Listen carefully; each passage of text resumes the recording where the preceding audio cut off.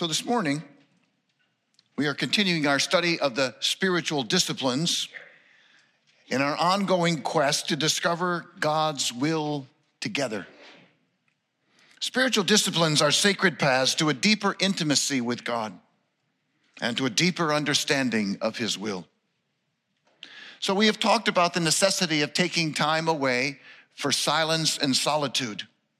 We have talked about engaging Scripture, not so much for more information and knowledge, but in order to be transformed. We have talked about staying close to God in prayer so we can hear God when He speaks, but so that we can just experience and enjoy our time together as well. Last week, we talked about the whole issue of self-examination and confession. And this morning, we're going to be talking about Sabbath, the only spiritual discipline that is commanded in the Scripture. So as we get into that, there are a couple of passages that I would like to share with you this morning.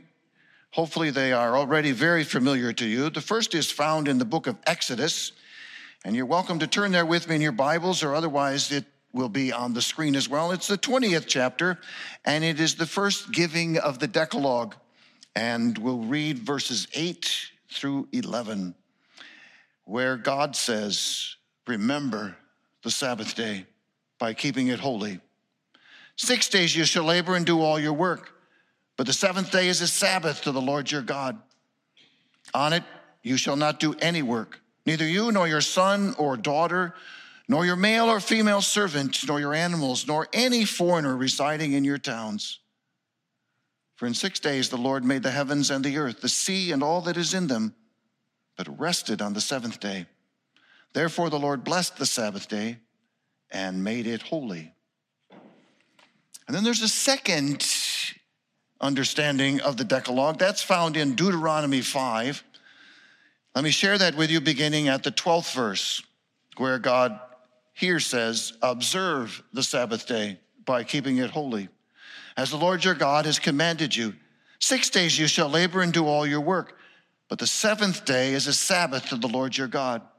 On it you shall not do any work, neither you nor your son or daughter, nor your male or female servant, nor your ox or donkey, or any of your animals, nor any foreigner residing in your towns, so that your male and female servants may rest as you do.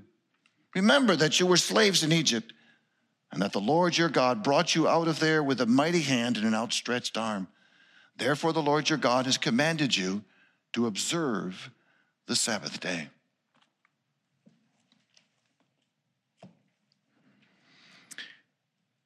In her book, Mudhouse Sabbath,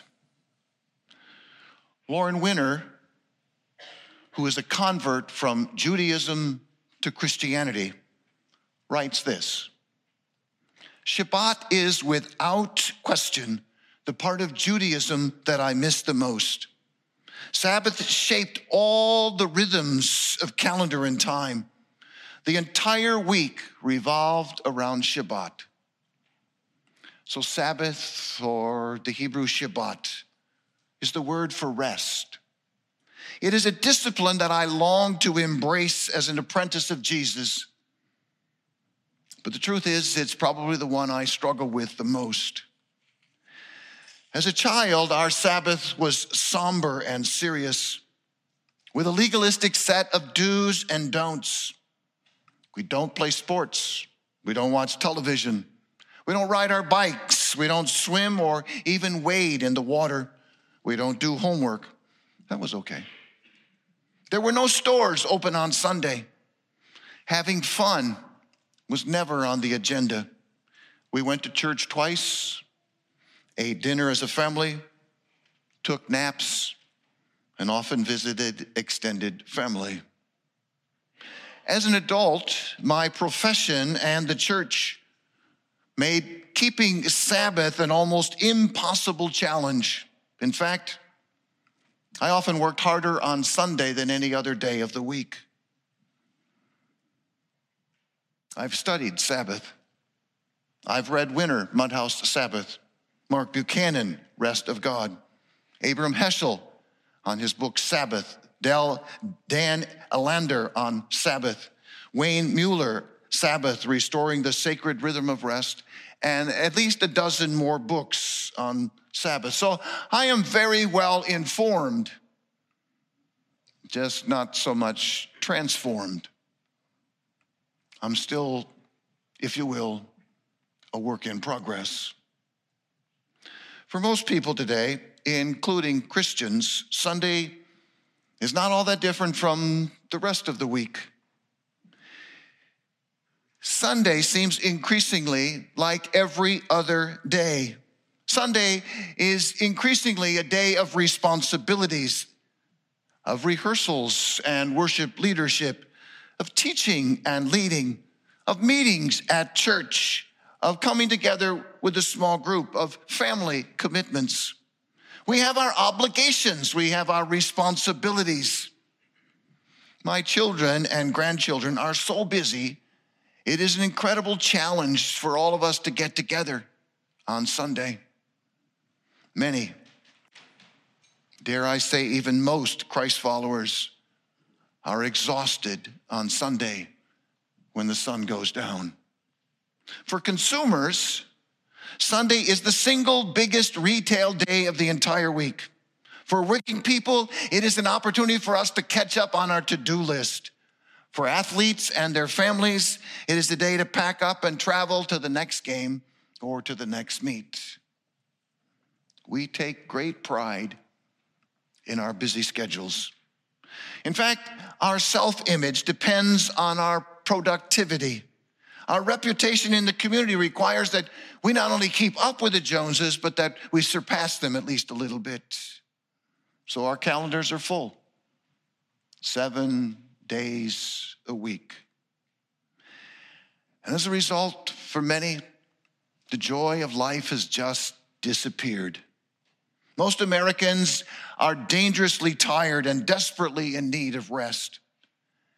We are slowly and literally working ourselves to death.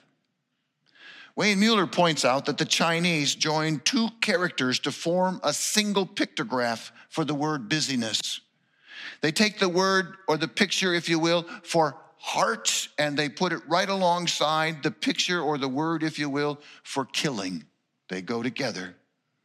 Working 12 hours a day, 7 days a week, with unrealistic expectations, with a lack of boundaries, and with a demand for excellence, all but guarantees an early death. Busyness eliminates our time to care for our souls, for having margin in our life. And the truth is, many of us ignore the warning signs. Many of us live dangerously tired, on the edge, and our hearts, our souls are withering and dying. Sabbath keeping, it's counterintuitive, it's countercultural, and it's a challenge to master. But Jesus reminds us in the scripture that it is absolutely essential for our relationship with him. He says in Matthew 11, "Come to me, all you who are weary and heavy laden, and I will be your source of rest." You see, God in his infinite wisdom has given us the command and the gift of Sabbath. Sabbath is a principle that is deeply embedded in creation. Already in the second chapter of the Bible, in Genesis 2, verse 2, we are told that God finished his creative work and he rested. God blessed the seventh day and he declared it holy. The Jewish people consider Sabbath as one of the greatest gifts that God has given to his people. Interestingly, ancient societies did not operate on a 7-day cycle. The rhythm of 6 days of work followed by a 7th day of rest is not found intrinsically in nature. There is the lunar cycle of 29.3 days. That's not divisible by 7. Our solar calendar, 365 days, if you divide that by 7, that doesn't come out evenly either. You see, this pattern was uniquely established by God. Scripture says God blessed the seventh day and made it holy, because on it he rested from all of the work of creating that he had done. This sequence, this rhythm, this pattern has been created by God for us, for you and for me. We are the only ones, the scripture says, who are created in the image of God. At Sinai, God then took that practice of Sabbath and he placed it into law. In his 10 words of covenant to the people that he loved, God commanded them to rest one day each week and to declare it holy. The fourth commandment is 97 words in Exodus 20. The fourth commandment in Deuteronomy 5 is 124 words. It is the longest commandment in Exodus. It is the longest commandment in Deuteronomy. And that for us ought to underscore some of its importance and its significance. Obviously, it's pretty important. The Exodus command reads, remember, Sahur, the Sabbath day, and keep it holy, Kadosh. The Deuteronomy command reads, observe, Shamor, keep the Sabbath day and keep it holy. In Exodus, the reason given for why we should keep the Sabbath is because the Lord rested on the seventh day. That is, the Lord declared that seventh day holy. So in keeping Sabbath, we are to remember God's creation. In Deuteronomy 5, the 15th verse, the reason we're given for observing the Sabbath is because we were once slaves in Egypt and God brought us out. So in keeping Sabbath, we are keeping covenant. The rabbis agreed that the cornerstone, the essence of this command, was prohibiting work on Sabbath. And to be honest, it's a small miracle that the rabbis were able to agree on anything, let alone this, but they did. And over time, they started to sort out 39 different categories of activities that were to be avoided on Shabbat, recorded for us in the Malchai. And then they fleshed out all of its implications. So for example, if one is not to light, that is to create, and creating is a no-no on Sabbath, but if one were to light, to create a fire, then one should not be carrying matches around either. As a result, the Jewish Sabbath soon became a long list of do's and don'ts. Sound familiar? Don't turn on the lights. Don't drive, don't cook. Don't plan for the week ahead. Don't carry a pair of scissors anywhere at all, for if you carry one, you might be tempted to use it. And cutting is forbidden on Sabbath. Don't write a sonnet or a sestina or a haiku. Don't copy down a recipe.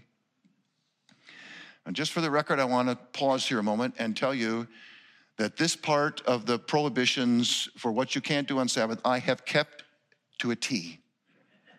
I have never written a sonnet or a haiku or a sestina or copied down a recipe on Sunday.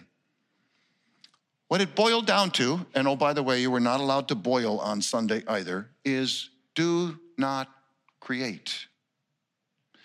Meanwhile, the rabbis extensively debated the two different versions of the Sabbath command. Why does Exodus say we are to remember the Sabbath? And why does Deuteronomy say we are to observe the Sabbath?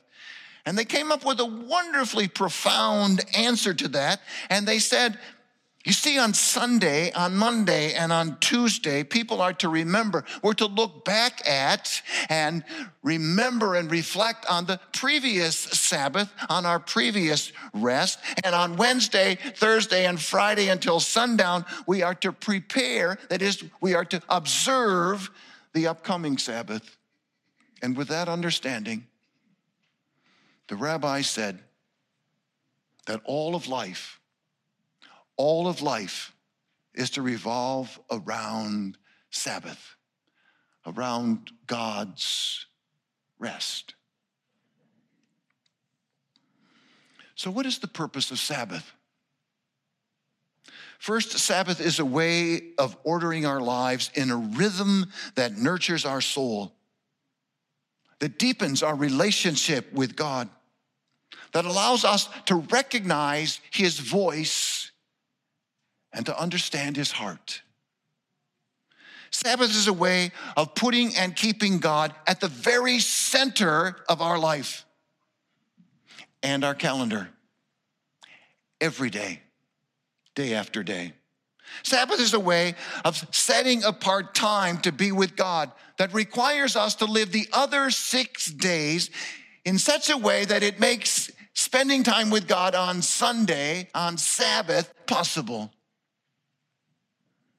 Sabbath is a way of balancing our life, work and rest, fruitfulness and dormancy, giving and receiving, being and doing, activism and surrender, in ways that God designed life to be lived.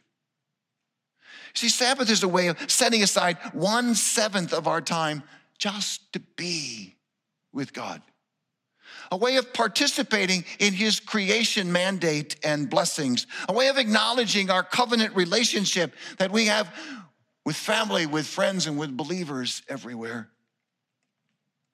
Second, Sabbath is a way of honoring the limits of our humanness. Sabbath is a reminder that we're not in control. It's a reminder we are not indispensable. It is a reminder we are not God. It is a reminder that we need God. Liz Harris, in her book Holy Days, writes, "When we cease interfering in our world, we are acknowledging that it is God's world. In letting go, even for one day, we acknowledge that we trust God, that we understand God is sovereign enough to be able to handle it without our intervention." You see, our body and our soul, they need rest as well. They need refreshment. They need replenishment. And in our Sabbath keeping, we acknowledge that we're human. We live in time and we live in space. We live, or we're supposed to live, within our capabilities and within our capacities, because we live in a finite world. Sabbath is an invitation to live within those limits, the limits of how we were created, of who we are, of our humanness. Sabbath reminds us that we're dispensable, that even when we're not here, the world will go on without us. Sabbath reminds us we can't do everything. Truth is, we can't even do most things that are necessary to sustain life. There is something deeply spiritual and humbling about admitting and honoring our human limitations. It's a reminder of exactly who God created us to be. And so we're invited to be gracious with ourselves and with others, to admit that we are finite creatures, and to eliminate any delusions of grandeur that we might have. There is a deep sense of peace in knowing that God will love us just as much as he has always loved us, regardless of our productiveness, and even when we're still. So let me share with you this morning 4 biblical principles of Sabbath. The first biblical principle is simple. Stop. Stop. So Sabbath is first and foremost a day of stopped. It is first and foremost a day of being done. We stop on Sabbath because God is on the throne, and he assures us the world will not fall apart even if you and I cease our activities. You see, Sabbath reminds us, as the psalmist says, to be still and to know that he is God. And Jesus says, don't worry about tomorrow, because God will take care of it, just like he's taking care of today. Most people, however, tend to believe that They are too important to stop working one day a week. They are consumed with the urgent. They feel compelled to make progress on their to-do list. Life is short, you know. You got to get things done. They believe busyness and productivity are the mark of success. But God's command is clear. Stop. So what do we stop? First, we stop working. Everything that constitutes work for us must stop. We need to identify the challenges and the temptations that are related to our work and establish clear boundaries to protect our Sabbath time. We need to pay attention to whether a particular activity triggers our activism, triggers our need to be productive and valued, triggers our feelings of indispensability. And if it does, stop it. Second, we need to stop wanting. Buying and selling, engaging in commerce, feeding our consumerism are all parts of our life that need to stop on Sabbath. Our consumerism entices us to need things, to feel we need things we don't really need. It means we're never satisfied. Refraining even for one day a week from being a consumer sensitizes us to the substantive gifts that God gives. And then third, we need to stop worrying. Worrying is some of the most emotionally and mentally draining work that we do. It's hard. Decisions can be saved for another time, another day. You see, in failing to live Sabbath time distinct from weekly work time, we violate the essence of God's command to keep the Sabbath day holy, to set apart a day from the rhythms of work and world just to be with God. So the first principle is stop. The second principle is rest. Once we stop, Sabbath calls us to rest from all the work, even if it's not done. God worked 6 days, then God stopped, the scripture says. And after God stopped, scripture says God rested. God's rest is more than just freedom from toil or freedom from work or freedom from activity. The rest of God is freedom for shalom, freedom for tranquility, freedom for seeing as God sees that it is good. It is a gift. It is a blessing. The rest of God is not an extended vacation, but an invocation. It's not recreation, but recreation. It's not physical rest, but it is spiritual peace. To refrain from labor is one thing.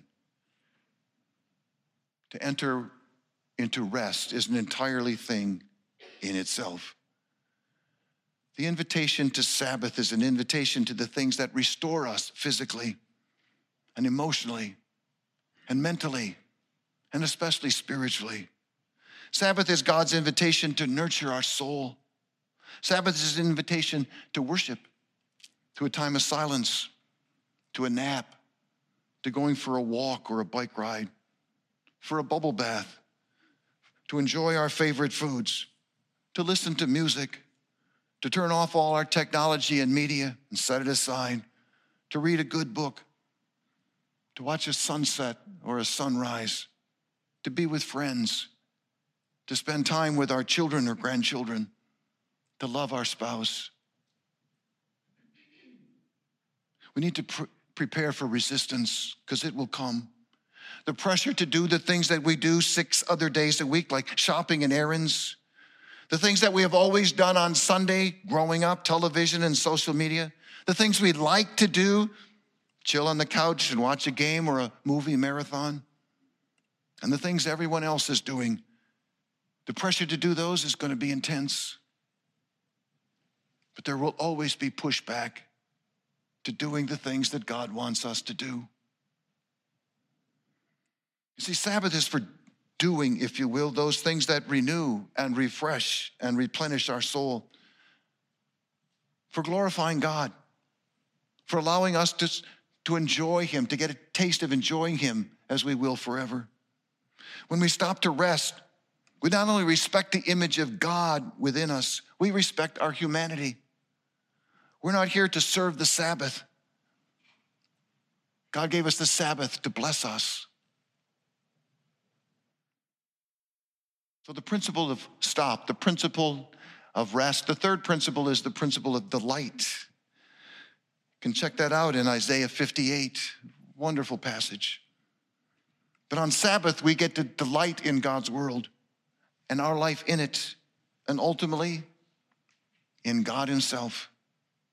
Like God delighted in his creation, he said, it is very, very good. We're invited to enjoy God, to enjoy his creation, to enjoy the gifts he has given to us. And God in his wonder has gifted us with 5 senses: seeing and hearing and tasting and smelling and touching, that offer us a virtual feast of the miraculousness of life and of God's goodness. Now, Sabbath delighting is a radical concept in our culture. In a culture like ours that is focused on pleasure, on being pleasure-driven and delight-deficient, Sabbath offers us an opportunity to eat slowly, to smell and to savor the food, an opportunity to step back and enjoy an entire sunrise or sunset, to listen to the birds, to hold a flower in our hand, to have a cup of coffee unhurried with friends, to walk slowly through Meyer Gardens. Sabbath provides the occasion to discover the beauty of a toad or a tree or a tourmaline, to see a world in a grain of sand or heaven in a wildflower. On Sabbath, God invites us to slow down, to be present to him, to delight in others, to fully participate in community, to engage in healthy play, to enjoy his creation. The early church fathers chose a word, perikerosis, literally means dancing around, to describe what Sabbath was designed to be. Don't make Sabbath a weighty exercise. Explore it with delight, as though you and God are learning together how you can be together and enjoy each other's company. And remember, Jesus himself is the one who said the Sabbath was made for man, not man for the Sabbath. So we have the principle of stop, the principle of rest, the principle of delight, and the fourth and the final principle is the principle of contemplation or worship. Sabbath is to be holy to the Lord. That is, the focus of Sabbath is always ultimately to be toward God, toward our relationship with our Creator and Sustainer, and with the gifts that he has given to us to bless us. On Sabbath, we practice his presence. We embrace his love. We offer our gratitude. We have more time for silence and solitude to be with him, more time for listening to his voice, more time for engaging in his scripture, more time for prayer, more time for confession, more time for worship, more time to acknowledge his holiness and to celebrate it. On Sabbath, we also get to look ahead, because our weekly Sabbath is a taste of our eternal Sabbath. Sabbath is designed to put our short earthly life into perspective as we anticipate his splendor, his greatness, his beauty, his excellence, his glory. On Sabbath, we give attention to intentionally restoring our soul and focusing on our relationship with God. As with stopping and resting and delighting, we should prepare in advance for our time of contemplation and worship. Frederick Stark suggests that we disentangle our mind from worldly cares and troubles, that we prepare ourselves for the coming Sunday with prayer, that we retire to bed and to rest betimes so as to be punctual and sprightly at church the next morning. How many of you are sprightly this morning? What traditions do you have in your home and in your family to prepare for Sabbath? What plans do you have for delighting today? How will you celebrate the goodness and the greatness of God this afternoon?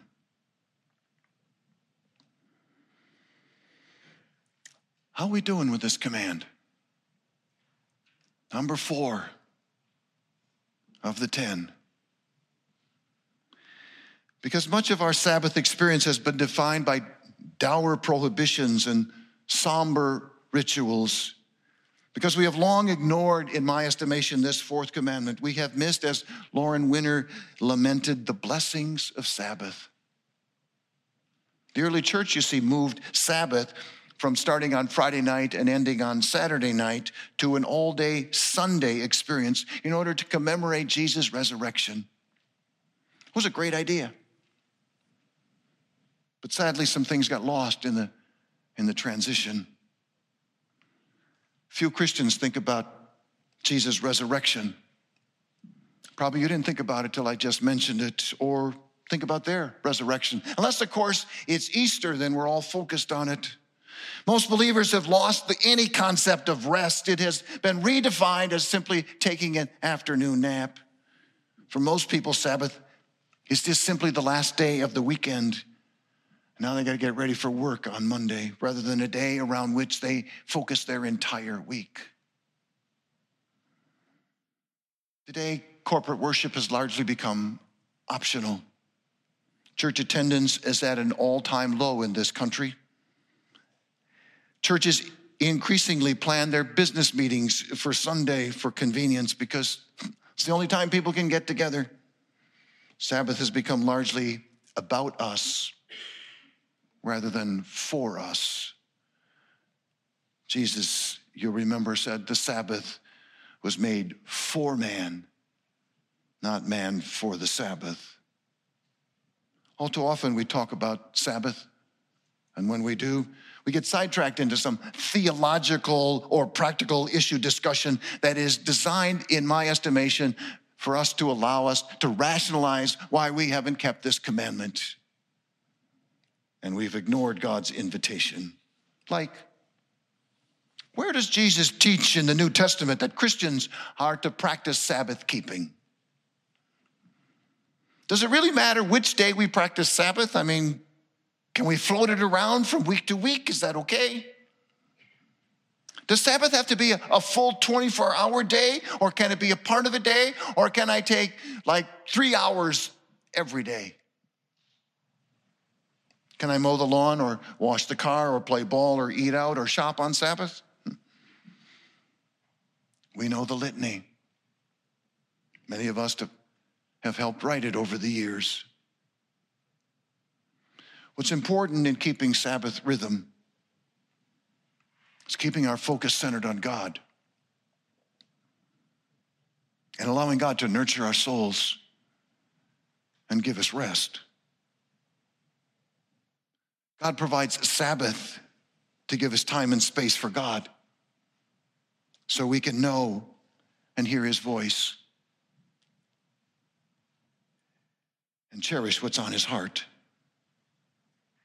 Lauren Winner writes, there is something in the original Sabbath that is missing from most Christian Sundays. A true cessation of the rhythms of work and world. A time wholly set apart, and perhaps above all, a sense that the whole point of Shabbat, of Sabbath, the whole orientation of Sunday is toward God. Think of Sabbath as a snow day that God gives us once every week. A snow day is a no obligation day. It is a no responsibility day. It is a rest day. Kids, school kids, long for and love snow days. Pretend the stores are all closed. The roads are impassable. And you suddenly have the gift of a whole day without obligation or pressure or responsibility. And you have the permission to play, to be with friends, to read a good book, or to just rest. Few of us ever give ourselves a whole day like that. And yet God, the one who made you, offers you one every single week, even in the summer.